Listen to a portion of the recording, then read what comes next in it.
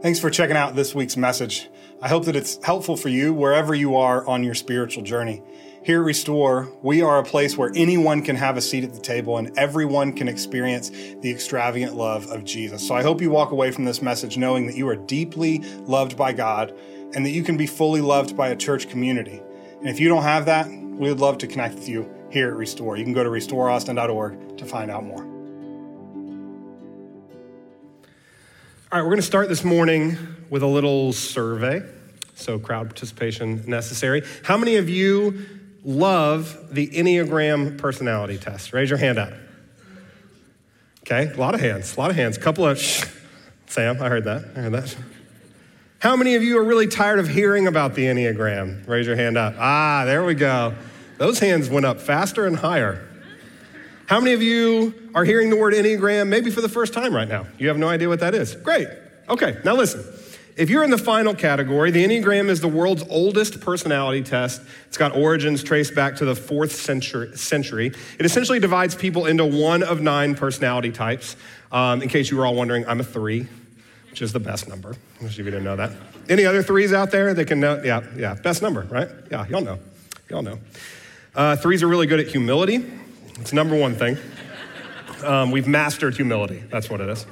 But anyway, the Enneagram is one of those things that if you're really interested in it, you are really interested in it, right? Like you love it. It helps you engage with the world, understanding your number, other people's number. I had lunch with our board here at Restore last week, and we spent a bunch of time talking about our Enneagram numbers and how they affect the way we engage in the world, the way we lead at Restore, the way we see things. And I love the Enneagram, and I really love all personality tests for a variety of reasons. But honestly, more than anything, I love them because they are one of these really cool and tangible ways that demonstrate how each of us are uniquely created by God. Because you might have the Enneagram where it's like, one of 9, or you might have like the Myers-Briggs where it's one of 16. But in reality, each of these, even the 9 or the 16, express themselves in radically different ways. Now, you may not know it, but you are unique. You are not rare. That's something different. You are unique. You are one of a kind. Have you all ever seen companies do limited releases of rare items? Right? You ever seen this? It doesn't matter. It could be like batches of whiskey or luxury cars, but every limited release has this kind of one thing in common. That's that they display the numbers related to the release. So for example, I brought this. This Volkswagen is a limited release 2007 Volkswagen Fahrenheit. So it has a lot of really cool features, like a turbocharged engine that can go from 0 to 100 in 7 seconds. But what makes it really valuable is how rare it is. They only made 1,200 of these cars, and each of them has their number on it. So here's a picture of the steering wheel of one of them, 625 of 1,200. So this car is rare, right? It's only 1,200 made. But my friends, you are not rare. You are unique. And those are two different things. The Oxford Dictionary defines unique like this: being the only one of its kind, unlike anything else. My point is this: you are not one of 1,200 like the Volkswagen Fahrenheit. You are not one of 16 like the Myers-Briggs. You are not one of 9 like the Enneagram. You are one of one. Quite literally, one of a kind. And science backs this up. Did you know that there are almost 8 billion people alive right now? And although it's an educated guess, most experts estimate that around 100 billion people have ever lived throughout the course of human history. Every single one of these 8 billion people alive today and the 100 billion people who have ever lived are unique. They are one of a kind. There was an article in Forbes a few years back called "How Many Possible Combinations of DNA Are There?" And the article was written by a PhD in microbiology named Drew Smith. And Dr. Smith cites the work of various scholars and experts in this field as he explains that the number of possible DNA combinations is essentially infinite. My favorite part of the article is when Dr. Smith is talking about trying to quantify the much smaller number than how many combinations of DNA are there, of how many traits can be embodied in human DNA. Even that number, he says, is, quote, a number so large as to be meaningless, Undeterred, though, he tries to figure out what this number actually is. He tries to calculate this large, meaningless number by plugging it in to this high-powered calculator. And when he hit the equals button, the screen of the calculator literally says, not a number. Just what it put out, not a number. There are infinite versions of being a human being, which means there never has been, nor will there ever be, someone exactly like you. That is because God has made you unique. Now, we talk about our individual uniqueness in Restore's core value of diversity, which starts out by saying God has made all of us differently, but he has made all of us valuable.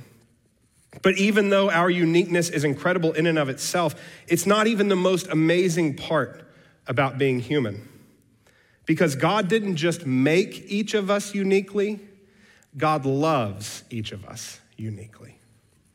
He didn't just make you one of one. He engages with you in a one-of-one kind of way. Contrary to what you may have been told, God does not love us with a one-size-fits-all kind of love. He doesn't just hand out carbon copies of his affection to everyone.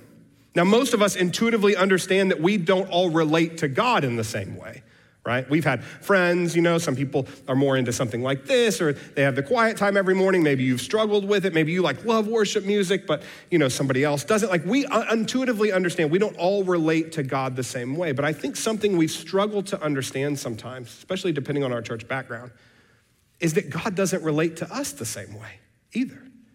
He relates to you based on the way he has uniquely created you. He meets you where you are, and he loves each of us uniquely. The way he loves me isn't the same way that he loves you. It's just as powerful, just as beautiful, just as relentless, but it's not the same. Now, I know this because of my personal experiences, but I also know it because of stories from Scripture, like the one that we're going to look at this morning as we continue our year of Bible stories for grown-ups. So today's story is recorded in John's account of Jesus' life, chapter 11, starting in verse 1. You can turn there, Bible phone. The verses will also be on the screen behind me if you want to follow along there. John chapter 11, starting in verse 1. Here's where it says, "Now a man named Lazarus was sick. He was from Bethany, the village of Mary and her sister Martha. This is the Martha who later poured the expensive perfume on the Lord's feet and wiped them with her hair. Her brother Lazarus was sick, so the sisters sent word to Jesus, 'Lord, the one you love is sick.' When he heard this, Jesus said, 'The sickness will not end in death. No, it is for God's glory, so that God's Son may be glorified through it.' Now Jesus loved Martha, Mary, and Lazarus."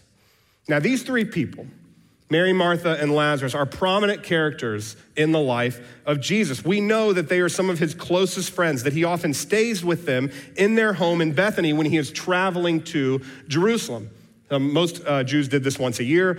Jesus did it more than that, so he probably stayed with them a lot of times. And it's likely that their relationship actually goes back much further than adulthood. There's a really good chance that Jesus grew up around Mary, Martha, and Lazarus, stopping at their home on his family's annual trips to Jerusalem from Nazareth or Galilee, right? So they would make these annual trips, and Bethany was the perfect stopping point. My guess is that Jesus, Mary, Martha, and Lazarus had many a slumber party as kids and developed a close relationship that lasted their whole lives.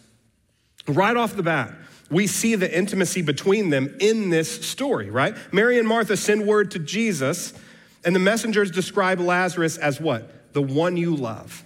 The one you love is sick, Jesus. That's like your best friend, somebody that you have grown up around, somebody that you're really close to, somebody that you care deeply for is sick. Jesus doesn't need any further description. He knows exactly who they're talking about. And then verse 5 is really the foundational statement of the entire story. Jesus loved Mary, Martha, and Lazarus. He loves them collectively, yes, but he also has a deeply personal relationship with each of them as individuals. He loves them uniquely. And that's what we're going to see demonstrated in the most amazing way in this story. So let me show you what I mean. After Jesus hears that Lazarus is sick, Jesus tells his disciples they're going to travel to Bethany to help. He goes actually against the advice of these disciples who remind him that the last time he was in that area, he almost got stoned to death. But Jesus knows the risks, but he's propelled by his love for these three siblings. And he chooses to go anyway. Verse 17, it says, on his arrival, Jesus found that Lazarus had already been in the tomb for 4 days. He had died already. Now Bethany was less than 2 miles from Jerusalem, and many Jews had come to Martha and Mary to comfort them in the loss of their brother. When Martha heard that Jesus was coming, she went out to meet him, but Mary stayed at home. Okay, so when Jesus arrives in Bethany, Lazarus has already been dead for 4 days, and many folks are there comforting the family, walking through this with them. Martha comes out to meet Jesus, but Mary stays back at home. Now, I want you to pay attention to how Jesus intimately and uniquely relates to these two folks, okay? The first one he encounters is Martha, who comes out to meet him. Verse 21. Lord, Martha said to Jesus, if you had been here, my brother would not have died. But I know that even now God will give you whatever you ask. Jesus said to her, your brother will rise again. Martha answered, I know he will rise again in the resurrection at the last day. Jesus said to her, I am the resurrection and the life. The one who believes in me will live even though they die, and whoever lives by believing in me will never die. Do you believe this, Martha? Yes, Lord, she replied. I believe that you are the Messiah, the Son of God, who has come into the world. Notice that Jesus comforts Martha through conversation. He has a back and forth with her. He reasons with her. He intellectually engages with her. They're talking about theology. They're hearkening back to scripture. They're arguing a little bit here. Maybe Martha was a 5 on the Enneagram if you're a 5. 5s are often called the investigator because they're very cerebral and they attempt to understand their environment through knowledge and reason. They're trying to get to the bottom of things. Now, like I said earlier, I'm a 3 on the Enneagram, but I'm a big fan of 5s. Some of my favorite people are 5s, including my brilliant wife, Amy. Now, listen, I don't know if Martha was a 5 or not, but Jesus knows her so well that he understands exactly what she needs in this moment. She doesn't want a cliche. She doesn't need a Bible verse. She isn't ready for a hug either. She wants to know why. She wants to understand. She wants to argue. She wants to express how she's feeling. She wants to push back on the things that Jesus says. She wants to figure it out.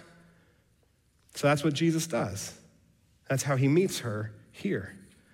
He uses reason to remind her of the coming resurrection and of his power to give eternal life to anyone. He's not scared away or offended by Martha's anger and questions.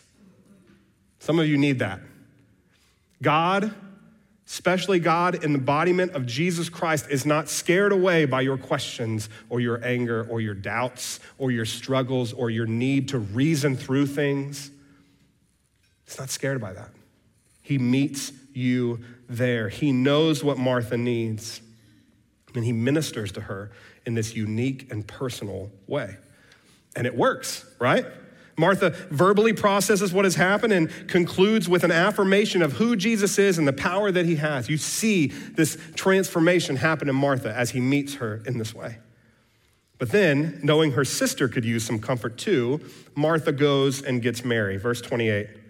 After she had said this, she went back and called her sister Mary aside. The teacher is here, she said, and he's asking for you. When Mary heard this, she got up quickly and went to him. Now, Jesus had not yet entered the village, but was still at the place where Martha had met him, right? So she went out of the village, out of her home, and met him kind of at the front gate of the village. When the Jews who had been with Mary in her house, comforting her, noticed how quickly she got up and went out, they followed her, supposing she was going to the tomb to mourn there. When Mary reached the place where Jesus was and saw him, she fell at his feet and said, Lord, if you had been here, my brother would not have died. When Jesus saw her weeping, and the Jews who had come along with her also weeping, he was deeply moved in spirit and troubled. Where have you laid him? He asked. Come and see, Lord, they replied. And Jesus wept. Shortest verse in all of Scripture. Most famous, one of the most famous verses in all of Scripture, Jesus wept. I think most of us are probably under the impression, just based on if we've heard this story before, that Jesus wept in front of the grave where Lazarus was buried, right? He goes over, he sees that his friend has died, he's standing in front of the grave, he weeps. I know that's what I've been taught, kind of generally assumed throughout my life, but that's not what it says. Did you catch that? They didn't go to the tomb actually until verse 38, 3 verses later. Mary runs to Jesus while he is walking down the street toward her house. She sees him, she collapses at his feet, and she starts to sob. That is when Jesus starts to cry. Isn't that amazing? Jesus doesn't weep in front of the tomb, he weeps with Mary. Jesus doesn't talk things out with Mary like he did with Martha, right? Totally different interactions. He asked the people with her, where is Lazarus buried? But he doesn't even say anything to Mary. He knows her. He knows that is not what she needs in this moment. Mary needs Jesus to enter into the grief with her. So that's what he does. Right there in the middle of the street, in front of everyone, Jesus, God in the flesh, cries with Mary. Because that's what she needs. Now, I don't know if you caught this. It's kind of a cool part of the story, but the sisters say the exact same thing to Jesus. Did you catch that? When they see him. Lord, if you had been here, my brother would not have died. They are going through the same tragic event. They even say the exact same thing to Jesus, but they do not need the same kind of care in that moment, right? What they need is radically different. Mary and Martha are unique individuals, and Jesus cares for them in unique ways. It's an absolutely beautiful thing, I think, to behold.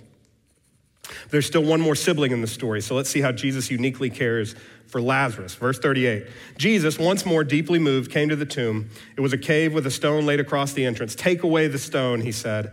But Lord, said Martha, the sister of the dead man, by this time there's a bad odor for there. He has been in there 4 days. Love that. Such a Martha thing to say, right? Jesus, you don't get it. Okay, Mary's still crying, right? She's struggling. Martha's still trying to reason it out. Jesus, you don't get it. Don't go in there, right? Then Jesus said, did I not tell you that if you believe, you will see the glory of God? So they took away the stone. Then Jesus looked up and said, Father, I thank you that you have heard me. I knew that you always hear me. But I said this for the benefit of the people standing here, that they may believe that you sent me. And when he had said this, Jesus called out in a loud voice, Lazarus, come out. And the dead man came out, his hands and feet wrapped with strips of linen and cloth around his face. And Jesus said to them, take off the grave clothes and let him go. Now, like I said, he ministers to Lazarus in his own way too. Because think about this, right? As Lazarus lay dying, I am sure he wondered where his friend Jesus was, right? They'd sent word, Jesus, the one you love is dying. Get here quickly. He knew that, and he knew that Jesus could heal whatever was ailing him. Lazarus had seen or heard about Jesus' miraculous healing many times as they traveled together, but now it's him who needs to be healed, and Jesus is nowhere to be found. Can you imagine how hard that would have been? Laying on your deathbed, knowing that one of your very best friends has the power to save you, but is not showing up? As he slipped closer and closer to death, I'm sure he thought it's too late. Jesus isn't gonna show up. Maybe he's not who I thought he was, you know? Maybe he doesn't love me like I love him. I'm gonna die and Jesus isn't here. Maybe he doesn't care. As Jesus walked up to that tomb, he knew what Lazarus needed. Lazarus needed to be reminded of just how much Jesus loves him. When he walked out of that tomb, Lazarus found out that it's never too late for Jesus. Even if it doesn't look the way we imagine or go the way we think it should, Jesus always shows up and reminds us of his great love for us. Just like he did with Martha and Mary, Jesus loves Lazarus in a unique way.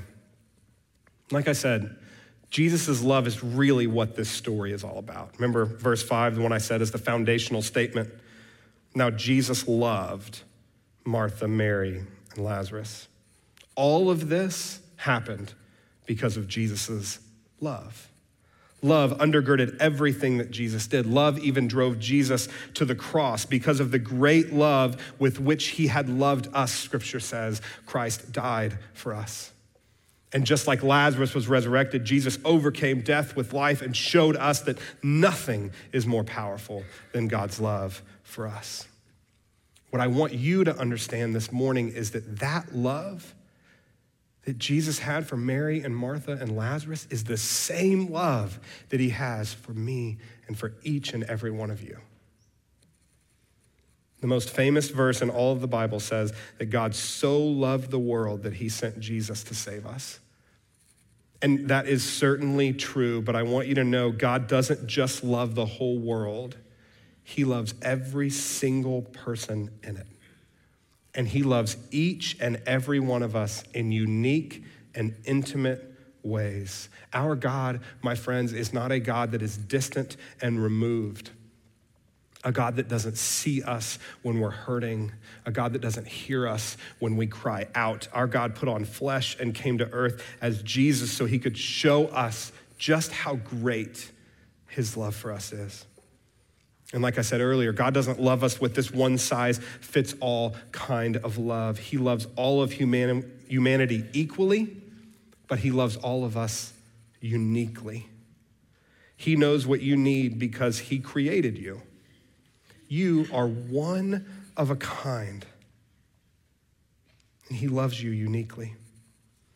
And because of that, we can come to God with confidence, even in our most difficult moments, knowing that he knows exactly what we need, knowing that he's going to meet us exactly where we are, whether you need to talk it out and argue like Martha, or you need to cry it out and weep like Mary, or just be reminded of how much Jesus loves you and that he is going to show up like Lazarus. God knows what you need, and God meets you there.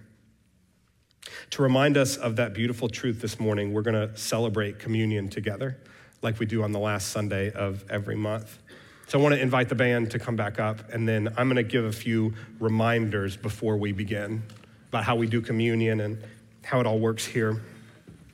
So the first thing that I want you to remember and to know is that communion is for everybody who wants to partake. No matter who you are, what you've done, where you are on this spiritual journey, Jesus meets us where we are and invites us to this table. Whether it's your first time or your 1,000th time, these communion tables, just like Jesus's table, is open to whoever wants a seat at it. That's number one. But number two is you don't have to. If you don't want to receive communion, that is completely okay. If you're not at a place where you're ready for that, that is okay. When we get up in just a second to dismiss, you can just stay in your chair. That's totally fine. I promise that no one is going to judge you or condemn you because this is your faith journey, no one else's. Also, if you are a parent here and you have a kid in here, you are in charge of your kid participating in communion, whatever that looks like. Again, no judgment. That's your call. If you are going to take communion today, here's how it works. When I finish giving these instructions, I want you to walk up to one of these four folks up here. Jordan, Ashley, Antoine, and Asia are going to be handing out communion this morning. We have grapes representing the wine and crackers representing the bread. Grab one of each of them and then take them back to your seats and hold on to them because we're going to take them all together in just a couple of minutes. Also, the crackers are gluten-free and vegan, so everyone can participate. When everyone has the elements and the song has finished, I'll come back up here and lead us through the taking of communion together. Until then, you can sing, you can meditate, you can do whatever God has for you there. So, with that being said, go ahead and stand with me. You can go through any of the aisles, like I said, and come and get the elements together.